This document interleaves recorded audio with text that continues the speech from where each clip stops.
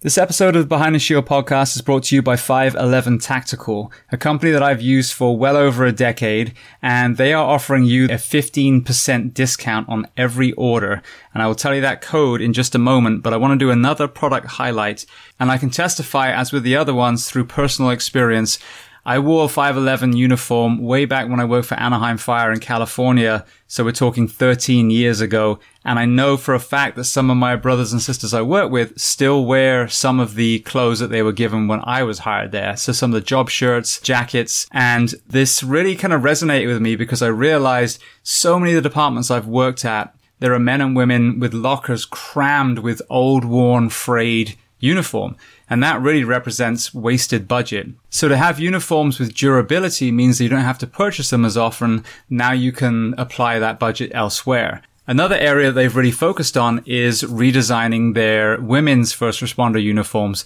I am a skinny 6-foot-tall man, and some of these uniforms I'm issued literally hang off me like a trash bag. And I can imagine it's even worse being a female first responder. So they have really taken that into account and redesigned the cuts so they're far more flattering to the female firefighter, first responder, medic, etc. On top of that, several departments I work for have gone from job shirts to polo shirts. 511 has those. And then to underline a product I've already talked about, they have the footwear. I wore the CST slip-on boot for a long time from 511. And now the Norris sneaker that you've heard me talk about is a lightweight duty boot that puts far less pressure on the ankles and knees, the back, etc. So as I mentioned before, they are offering you guys a continuous 15% discount. And all you have to do is use the code SHIELD at checkout at 511tactical.com. So once again, code SHIELD at 511tactical.com. Welcome, guys, to episode 297 of Behind the Shield podcast. As always, my name's James Gearing, and this week we are doing another COVID-19 special, bringing back founder of Friends of Firefighters, the nonprofit that helps FDNY, Nancy Carbone. Now, from when I recorded the interview, it's now about 2 weeks later, so I touched base with Nancy. You will hear her talking about some of her family members that had got COVID-19. I'm very happy to report that she says that they're all doing well. Her 90-year-old mother came out the other side and is doing well. And then some of her siblings and other family members are also doing well. So I want to put some positivity out there. We keep getting notified of everyone that doesn't make it. I think it's important that we talk about the people that do come out the other side as well. Another thing she talked about, though, which is new since our conversation, is that people in FDNY, NYPD, the EMS side, are being run ragged at the moment. They're sleeping in their vehicles. I know some of the FDNY members are being taken back and put on ambulances. And that is one of the things that concerns me as well, as we're taking these men and women that are obviously already somewhat compromised due to their regular shifts, regular work, and we're isolating some, saying they can't come to work, and obviously that is then left on the shoulders of the others who have to fill in the gap as well. So this was a great conversation with Nancy. She's got a very different perspective because she is slightly on the outside looking in at the men and women that she has fought for so many years. We discuss a host of topics about what's going on now, about the fragility of some of the men and women still suffering from 9/11 cancer, and many, many other areas. So I urge you to listen to this. I urge you to share this.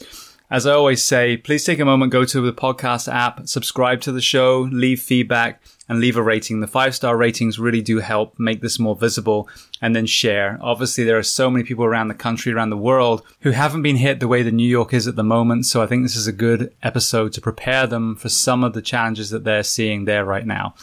So with that being said, I introduce to you for the second time, Nancy Carbone. Enjoy.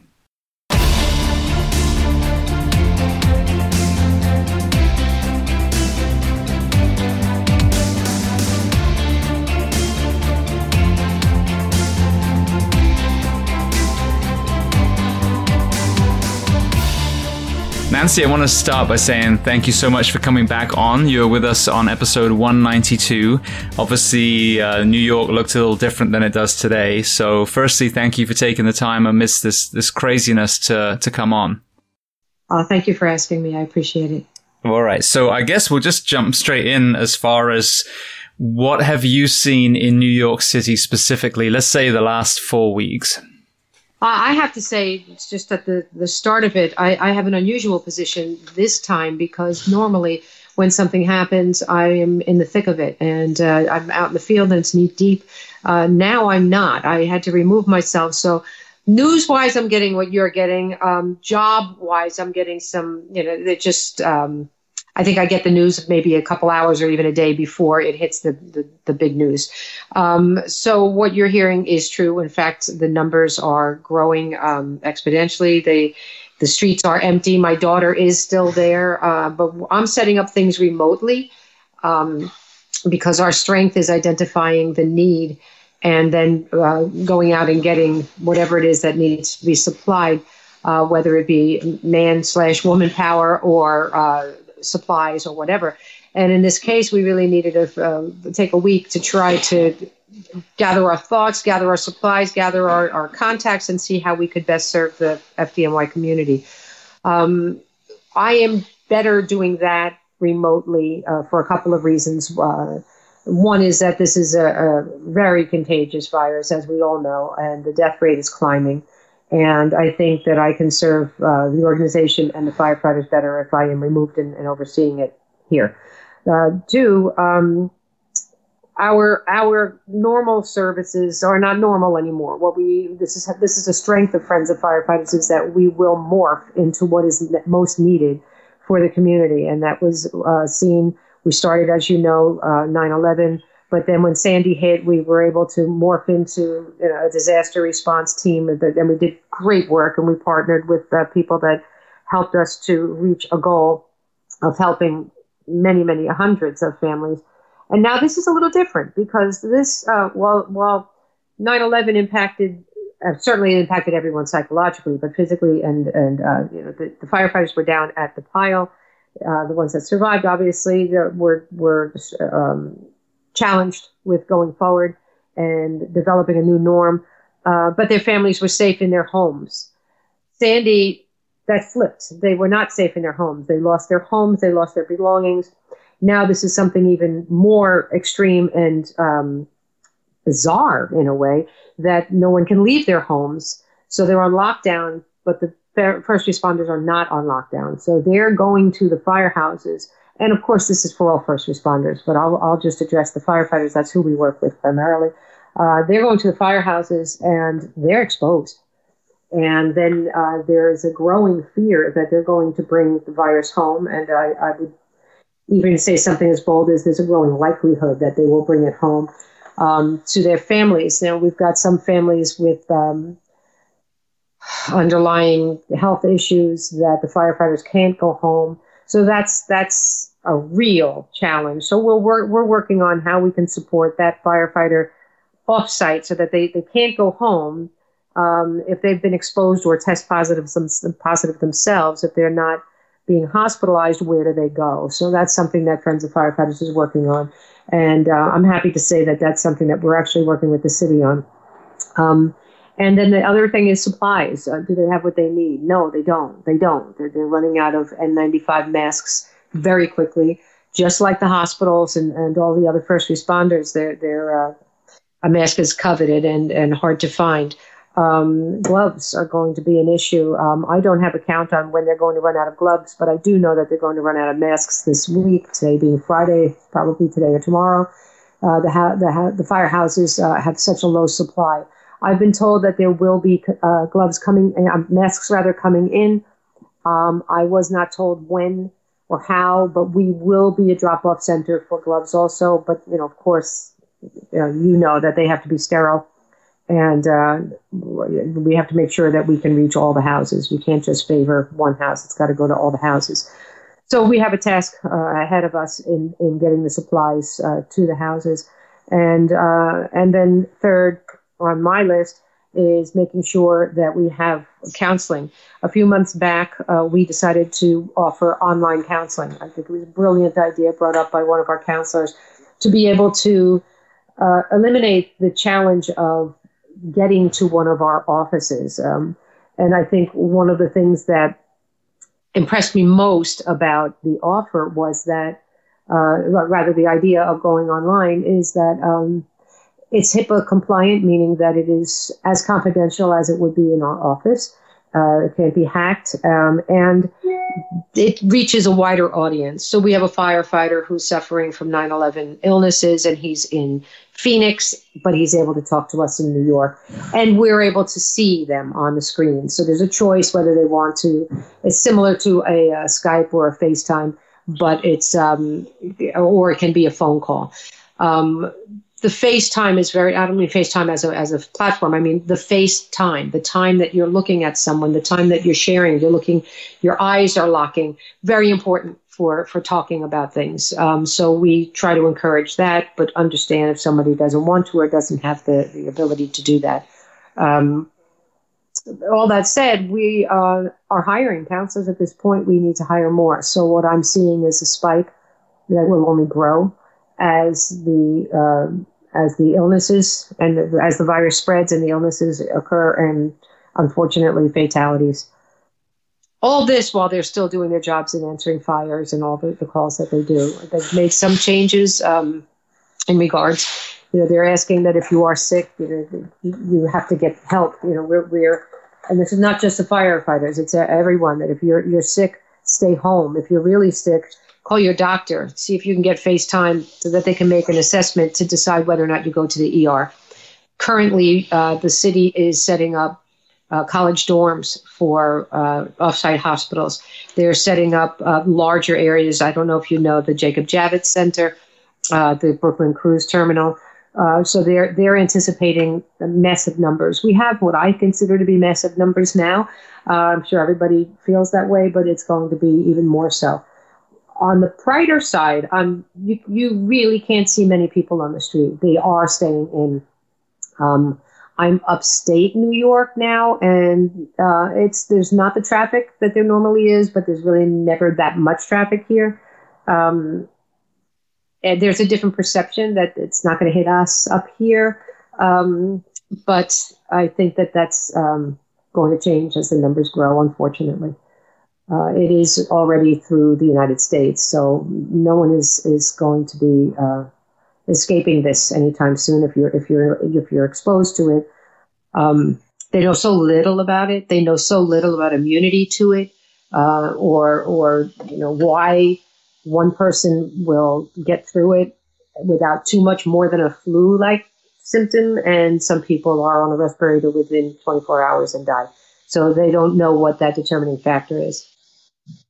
Yeah, no, that was great. So, touching on the very first thing, so something that concerns me, because obviously we understand that the level of immunity, the strength of the immune system is obviously a key factor into the impact of that virus on the individual. And so groups of people that I am fully aware, as the reason I started this project, that have health challenges are first responders, resident doctors, these people that are working long hours all through the night, whose immune systems are compromised. So what are you seeing as far as actual healthcare professionals and first responders actually being hit hard by this?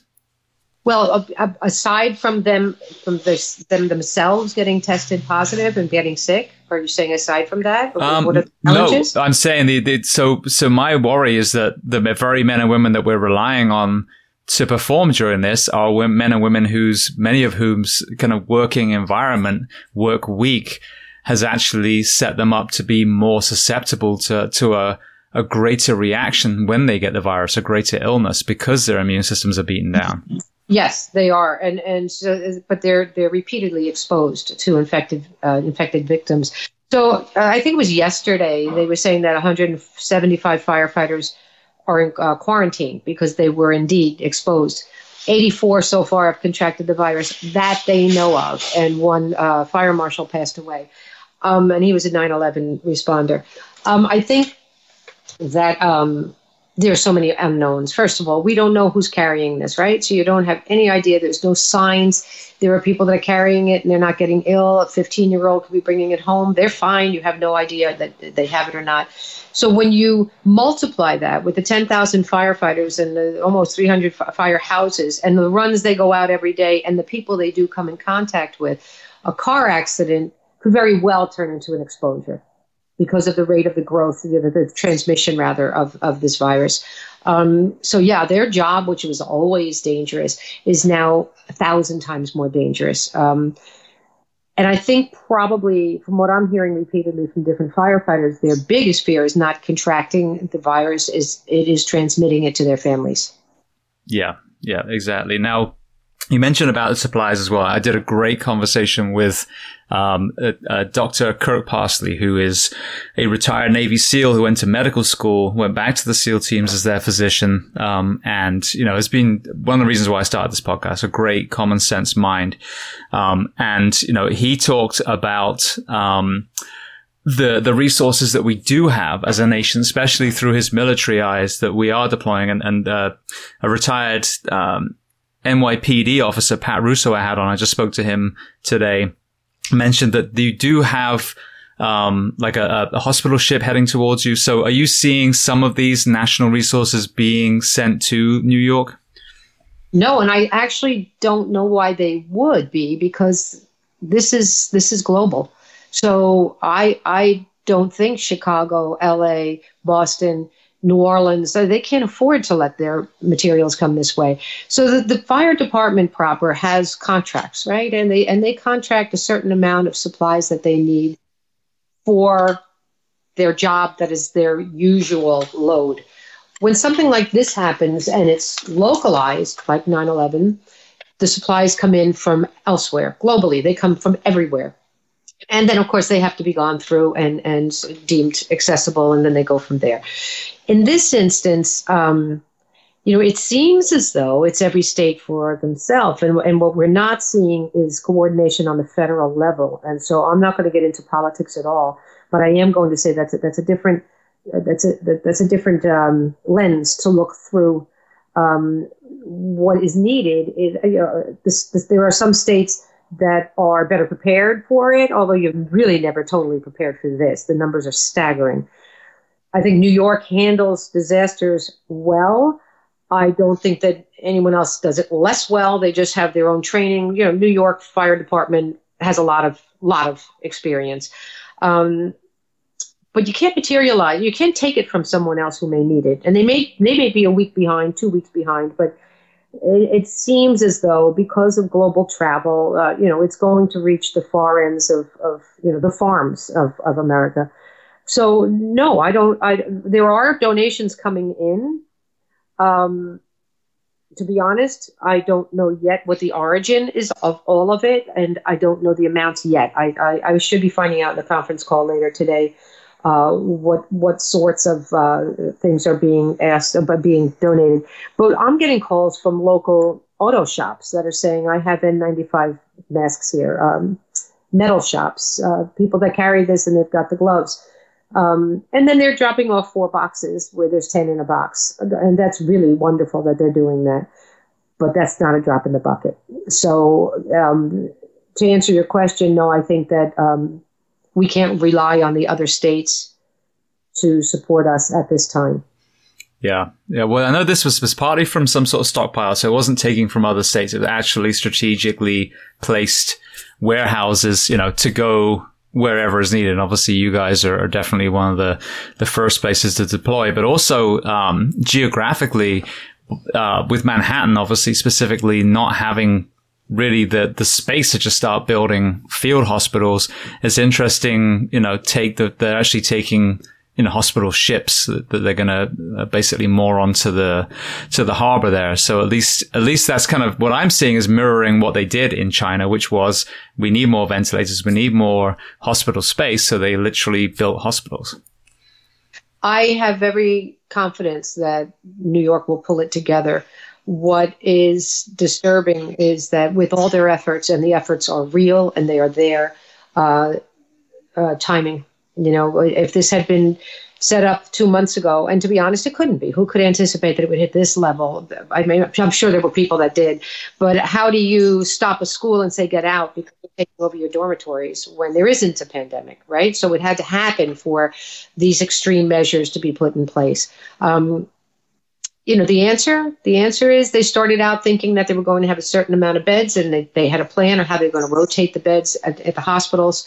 and they thought they'd have, a person per stretcher per gurney, and they're doubling up. I mean, it's really crazy. It's to the detriment of our first line of defense, which is our healthcare workers, our firefighters, police officers, EMTs, EMS.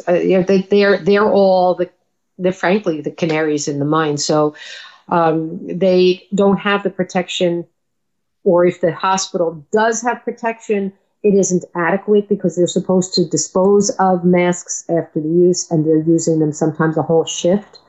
So they are absolutely in danger. My sister's a critical care nurse, and I have 4 sisters. 3 work in a hospital. One has a child who, she's not a child, she's a grown woman who was giving a presentation in Japan in January. My sister got very, very ill at the end of January after she picked her daughter up and stayed with her. But we thought it was the flu. And now my 3 sisters have tested positive. They're all working in hospitals. My mother is 90. She tested positive. My brother is most likely going to test because he lives with my mother. So, no one's getting away from this. Now, my frustration is I can't go to them. And that's killing me. But what's that going to do? That's like I can do more removed, but my heart is there. So I think I'm not alone in saying that I'm faced with this. I think I'm actually becoming the norm. And to have families, there was a family, I think they were Staten Island, and I'm sorry if it was New Jersey and I'm misspeaking, but they had a big Italian Sunday dinner. And before a week was out, 5 of them died. So it's really catastrophic. And, how do you plan for this? New York plans for this all the time. The agencies in New York City plan for disaster all the time. And yes, they do plan for pandemic. They plan for chemical warfare. They plan for 9/11. They plan for all of this. So I do feel confident that they'll get it under control. I don't know how much of that will be. I know partially it'll be the efforts, of course, a big part of it, but it will run its course. But who knows if that's going to be another month or another year. We don't know that. How do we supply our first responders, the people on the front lines, until this pandemic has passed? I don't have the answer for that. I can only know that we get what supplies we can, and we make sure that gets to the firehouses. We are setting up the best we can for the firefighters to go somewhere when they are tested positive, or someone that they had close contact with is tested positive. We don't know so much about this virus that you don't let it paralyze you. But, we look to the people in charge. And frankly, I'm looking to the medical world to say, okay, this is what we've learned, and this is your chance of reinfection. I don't know if you can. Are you immune to it? Nobody can say with 100% certainty that you are immune to it. If you're immune to it after you have it, how long is the immunity? Is it for life? Is it for a year? These are all unknowns. So that goes into planning. That goes into, okay, if we're dealing with an indefinite period of time, and we need masks, blank amount for 1 week for New York City Fire Department alone. And we're multiplying it now by weeks, months, possibly a year. And I'm saying that with no expertise. Okay. I'm saying just throwing out, how do you then gauge? Well, then you've got to go back to factories that make it, and you've got to go to factories that don't make it. They make house coats, and now they're going to make masks. So it takes a smarter person than me to figure out the answer. Yeah. Well, another thing that kind of seemed like common sense, as long as it, like you said, is backed up with science. Governor Cuomo in New York was talking about, rather than testing for the actual virus, testing for the antibodies. So people that have actually been through, had it, got over it, and now have that immunity to it. And again, I agree with you 100%. You have to make sure that was actually a thing. But that's an interesting take on it as well, to start plugging people back into the workforce, especially the first responders, where you can say, all right, well, we know for a fact James is not going to get sick and he's not going to pass it on. That's a very powerful tool. However, I don't know if that was just a concept thrown out. I have no idea if the science and logistics is there to actually put that in effect, by the time we need it. Yeah, I think that the scientists that are looking at that, they are looking at it seriously. We don't have enough time to determine whether or not that they can have a case or a series of cases. You do studies, right? They're blind studies. They're done all the time. They take time. And this is so new that, 6 months out of the gate, they can't tell you that there's an immunity. They can tell you right now it seems that you're immune to it. But, even that, the focus, I believe, is rightfully so on identifying it and curing it. Or certainly inoculation, but they're not there yet. Cuomo, I'm finding him to be a comfort because he's just giving us the facts. And that's really what you need in a leader, is to say, here is exactly where we're standing. There's no bullshit. This is what we're looking at. This is where we're coming from. Here it is where we are today. Very helpful. It's very helpful to have that direction and say, okay, now we know the realities of it, even if they're tough realities, even if he's saying the numbers we don't want to hear. We're 400 respirators, but we need 20,000. Okay, that's awful. That's awful. But there's a knowledge there. And so you can say, all right, that's what now the focus is. Let's get those. So, and this is going to shift. There are needs that come out of every disaster that do shift as the disaster, I want to say progress, as we progress on the ground, but sometimes it's going to digress. So the sicker and sicker the frontline people are getting, the numbers are staggering. And what happens is we end up with the skeleton crews. And they are very vulnerable. They're very overworked. And that's a feasting ground for a virus like this. Exactly. Well, another complete side effect. So like you said, you're seeing people following the quarantine rules. And I'm seeing it here, where I am. And we're in a different side. I spoke to a couple of friends that are in fire and EMS over the country, outside of the Northeast. And we're seeing, what they term as the calm before the storm. Actually, calls have gone down because everyone is, behaving themselves and not going to the ER for just anything. But what I'm also worried about, and you and I discussed this, last time, is the mental health element of isolation. So when 9/11 happened, and there's all this amazing, community of that day, and especially following days. Sebastian Junger talks about this, that was that tribal element that was so healing, and there was an actual decline in mental health emergencies during times like that. Well, I'm worried now what the mental health toll is of this isolation. So what are what are your theories of that? And then we discussed before we started recording about solutions that you're doing in Friends of Firefighters. Yeah, well, that is the isolation. Boy, did you hit the nail on the head. We have firefighters that before all of this happened were isolated for a number of reasons. A lot of the firefighters from 9/11 have retired. And nothing's more terrifying than hearing that the guy on the pile that was next to you passed away from cancer, and the guy, across from him is sick and waiting. But some of them don't have anyone that they live with, and they pulled away from the firehouse because they're 70 now or 65 now, and there's considered to them kids in the firehouse. They're men in the firehouse, women in the firehouse, but they're much younger, 40 years younger sometimes. These people have always been on our radar because of the loneliness. What's happening now is absolute devastation. It's a forced loneliness. And this is a population that is used to getting up and fixing things. So the firefighters are faced with going to work and exposing themselves to this virus, being home and not really being able to relate. You can relate on a level of, oh, this sucks. We're all sitting home. And maybe you can even get on, one of the platforms like Zoom or something and hang out with your friends. But there's a very real loneliness when you're afraid that is not so easily shared. So to that end, what Friends of Firefighters is, we're utilizing the online that we set up a few months back, because what's important is that, as I mentioned briefly, the eye contact, the knowledge that you're really not alone. It feels that way, but here we are. And we're making it known to the members that we did not close. We closed our physical offices right away, but we did not close our services. So getting the word out so that when a firefighter is having a tough time, he or she can call and just say, I need to talk to somebody. This is overwhelming.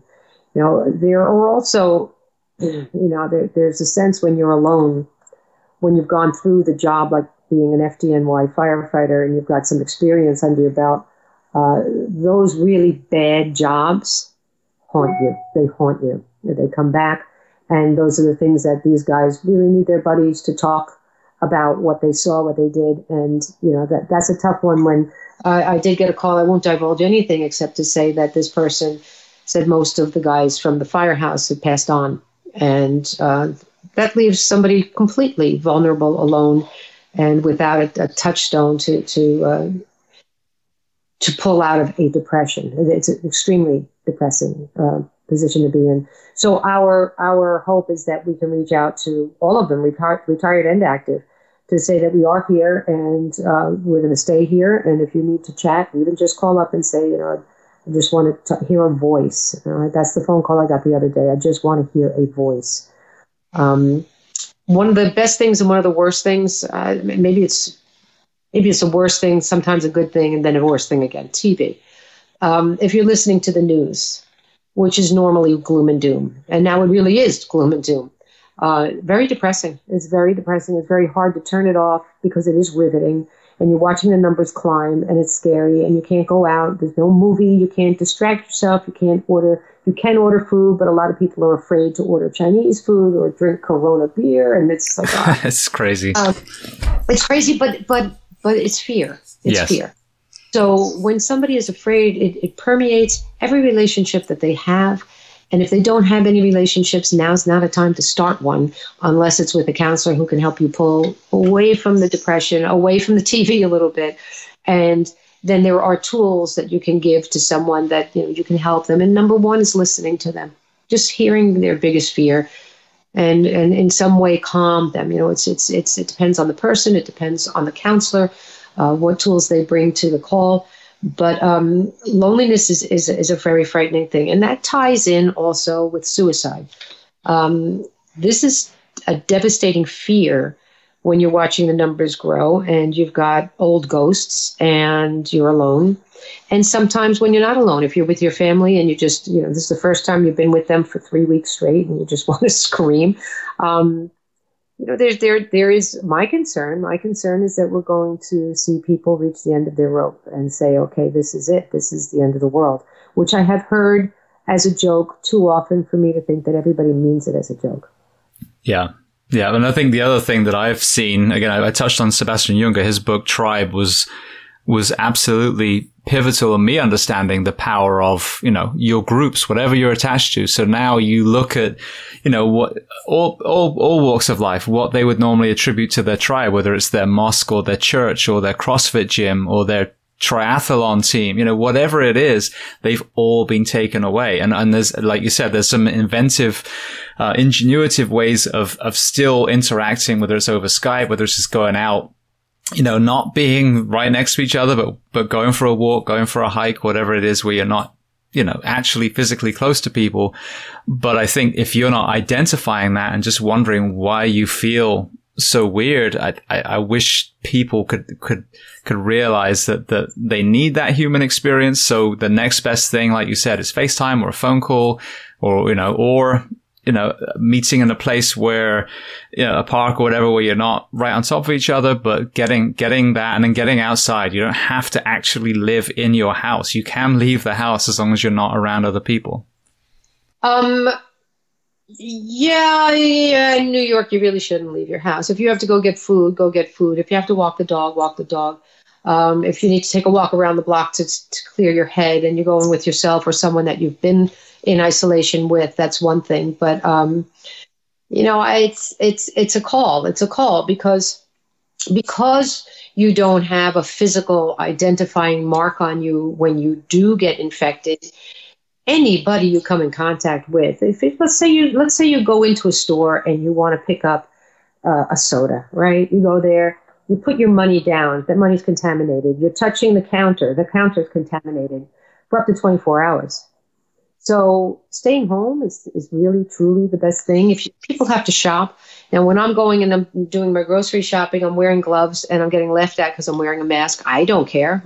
All my sisters have it. My mom has it. I don't care who laughs at me. I never did care who laughed at me. But the reality is there are certain things. I got a call last night from a friend who has a place that's on the water. And they have a bunch of picnic benches because it's a restaurant. And he had the grill going, and he said everybody can bring their own food. They can grill their own food. You have to use the utensils. You're wearing the gloves, your own stuff. And then they're picnic tables that are about 8 feet apart from each other, and go and sit, but yell over to your friend, how are you doing? How's your family? That contact was very important. And I didn't know I was missing it until I was there. And it was like, wow, this is fantastic. It's fresh air. It's seeing friends. You need to make contact. And it lasted about 40 minutes, and we all went home. And it was great. It was really great. Yeah, so, exactly. That's what I mean. I mean, of course, you don't want to be around other people, and New York is undoubtedly a different dynamic than most of America. I would not have done that in New York City. Yeah. But I mean, you got the rooftop areas, you got the external stairs, the balcony, just something. Get some daylight on your face. Get daylight on your face. It's important. It's very important. So my husband and I were taking walks before the sun goes down. We go for a walk. And we made it a point. We don't go into places. We don't touch anything. We don't do, anything. I keep the money, the change that I get, I keep it in the car. I decontaminate as I leave the car. I take my gloves off. I'm doing the sanitizer. I come in the house. I wash up. I clean off the doorknob. And we've been here for a few weeks by ourselves, so I feel that this house is clean. However, all it takes is you get a piece of mail, somebody drops off a box. If they are contaminated, the box is contaminated. So you have to either leave it outside for 2 days, or you put the sanitizing liquid on it. There's a way to live with this. But when you're by yourself and you're faced with this, it's terrifying. It really is terrifying. And I would like for the firefighters to know that we're there for them, and they can make appointments. We do have to hire more counselors. And to me, that's usually a really good sign. Then we usually have a curve that tells us that's coming. So we hire, we interview, we get it ready. This is not a curve. It's shot right up, and we are full. And it doesn't matter that somebody calls. They're always going to be heard. So we'll make time. The hours will get extended. Nobody's going to be told, sorry, you're out of luck. We don't work that way. But we do have to find somebody a little bit faster. We do have a reserve of people to call. I don't know their availability, but the reality is we usually have it coming. We say, oh, okay, we can see that's coming. We better gear up for April 1st. Well, no, we don't have that luxury. And I think that's citywide. Everybody doesn't have the luxury to get the numbers of materials that they need to where they need them to be in time to be effective. So right. Well, for your group that you take care of, how do people find you and reach out to you if they do want to get some counseling? Oh, if they want to get counseling, they do one of two things. You can go to the website. It's friendsoffirefighters.org, and or call. It's 718-643-0980. Say hello to Marlo, and she'll make sure she sets it up. We want to make it as accessible as possible. And that may morph as days go forward. I am not the tech person. In fact, I'm the opposite.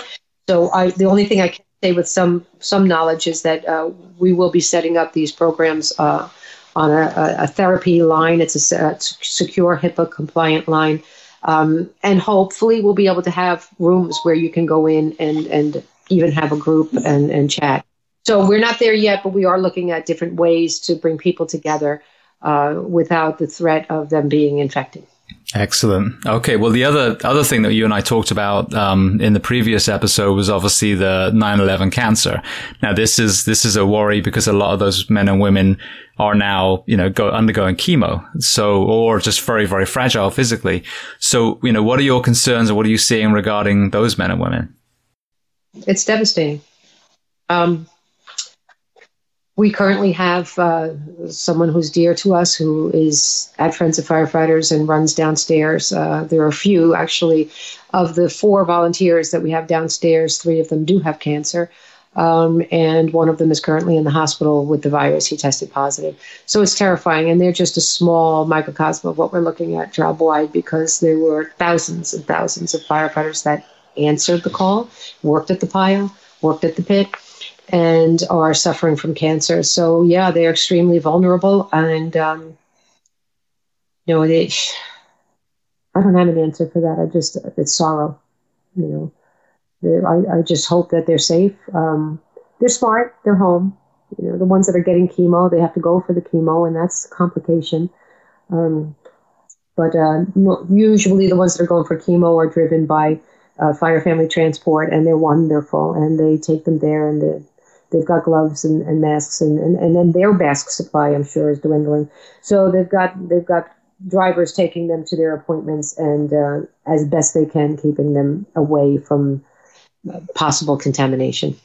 Good, good. Now, I think the last time we spoke, it was either about to pass or just passed with the cancer bill. Jon Stewart that did his, passionate talk. I have to say, Jon Stewart supported John Field. John Field was the one that really, really led the march on that crusade. And he didn't let any politician off the hook. Jon Stewart was very important to that cause, but Jon Stewart had the celebrity to push it through. John Field had the temerity to start it and see it through. So, you can't say one name without saying the other. I got to put that in there. No, please. Absolutely. So, what's the next step from there? I know this latest thing has put a pause button on it, but I know that was still not where they wanted to be financially.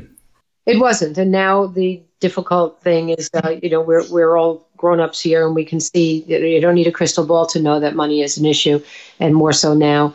My fear is that pause is not going to be a pause but a stop. And if I know John Field, he's not going to let that happen. So I only wish he could get some rest and say, okay, I'm done doing this fight. But I don't think that fight is over yet. Yeah. All right. Well, I want to do some wrap-up questions so that we can kind of let you go. But before that, I just want to say thank you. It's very powerful to get a snapshot from what you guys are seeing because, as I mentioned, I think a lot of the country is still kind of hurry up and wait. And so we've got us all sheltering in place, and it's actually reducing, the calls and what we're seeing. So it's very powerful to hear where it's already starting to propagate so that we're not complacent as well.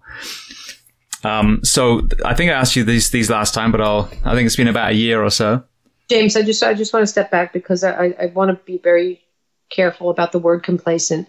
While that can be assigned, I think, here and there, when you don't have the supplies, it's not complacency. And it's really important to know we didn't have the tests. We still don't have the tests. My sisters couldn't be tested for 2 weeks and they're extremely ill. So it's not about, let's just give it some time and see what happens. It's we need it now, and it's not coming. So there is a distinct difference. Yeah, no, what I was talking about more about us, the responders, not seeing the cases yet and therefore being, okay, we're good. I'm just trying. Seen that. I actually haven't seen that, but okay. Yeah, no, that's what we're seeing. I mean, we're seeing an environment that could get people to see that. I'm not saying that we are being complacent, but I think it's important that we do hear from places that are now being affected within our own country just to prepare us. Okay, so the closing questions. Is there a book that you love to recommend? It can be about what we've discussed or something else. You always do this. No, I'm going to bore you again. And in fact, I'm actually reading a book. I have to get the title of it. It's not so much a book as it's a reference. It's actually on cars, so it doesn't really apply to anything. When I read privately, I don't want anything to do with the first responder world. I just want to read about cars and things that I'm interested in. So there's a reference book that I've been just earmarking every page almost. And no, there's nothing. And you're going to say movies. And I'm going to say I've been home watching these miniseries of different things, and one is Homeland, and the other is Mrs. Maisel. And when I've had enough gunfire, I say, okay, give me some bad laughs, and actually there are some good laughs there. So it's I'm going to bore you again, James. I'm just not that exciting a person. It's not boring, but so just to verify though, I remember last time when I asked what you do to decompress, you still work on cars? Yeah. Well, I able to for 2 weeks, but I'm about to put a new steering wheel on my 83 pickup, so I have that. And that's the thing, we talk about what people do during this time. The ones that work on cars are happy as can be. Nobody's telling them to stop. They have all the time in the world to do it. Maybe not all the money in the world to buy the parts, but that's a really good therapy if you're into it. Yeah. Well, I think that's another thing that needs to be highlighted. There are some very positive things about this. I mean, the financial side is obviously very, very worrying. It's happened even in my household here. But I mean, there is time with your family. There's time to take a step back and question if you still love the job that you've been doing for a long time. There's so many pluses. So it's going to be interesting seeing that side as well. When this is gone, when the fear is gone, like what is that new norm? And some people's lives are probably going to be better after this. Well, I'd like to think so. Some are going to be irreversibly changed by losing family members. But one thing that is a sure thing is if you look down from a satellite, the Earth is happy. But they're seeing like land for the first time that have, you can see the fish, you can see the bottom of the Venice Canal. So that's pretty cool. Oh, it is. Absolutely. And then the pollution graphics, we can see over China when that happens. So yeah, I mean, I think there's lessons learned. Don't worry about global warming. I've said this a lot. People argue in California like, oh, global warming's ridiculous. I mean, you can't even see a quarter of a mile in your own city. So why don't we work on that pollution first? Then we can worry about global warming. But well, they're hand in hand, aren't they? Exactly. I think so. So it's not even worth arguing. But for them, give them something tangible to look at. Yeah, I don't think the argument is there. I think the argument is in denying that it's happening at all, pollution or global warming. And that there's an argument, it's happening. And now the proof is, if you look at the photographs, I'm not saying that the icebergs are coming back, but I am saying that, it's undeniable. You can see it with your own eyes that there's growth where there hadn't been, and there's no pollution where there had been. So that is a plus. It's hard to pull out the pluses because we're really hurtled into this emergency situation now.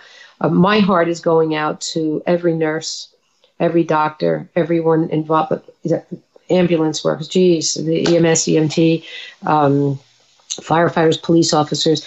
They are doggedly tired. And in New York, they're just, and they know, the numbers are growing of who's getting sick. It is devastating. So while those other things are positive, and we will look at them and we will cherish that, we're not there yet. Yeah, well, interesting to see. But I hope there are, like I said, for people that weren't strongly affected, I hope they can glean positive lessons so that, we all take something away from this. But I agree. Everyone that loses someone obviously is going to be devastating. Yeah. Well, I normally ask you for a guest, but we discussed that. So we're going to keep working on trying to get Steve Buscemi. I think he would be amazing. I know he's the most asked for person because this whole community adores him, knowing, the urban legend of what he actually did in 9/11 and then obviously beyond with you guys. Yeah, and that's what makes him so wonderful. He doesn't really like to talk about that because he does not toot his own horn ever.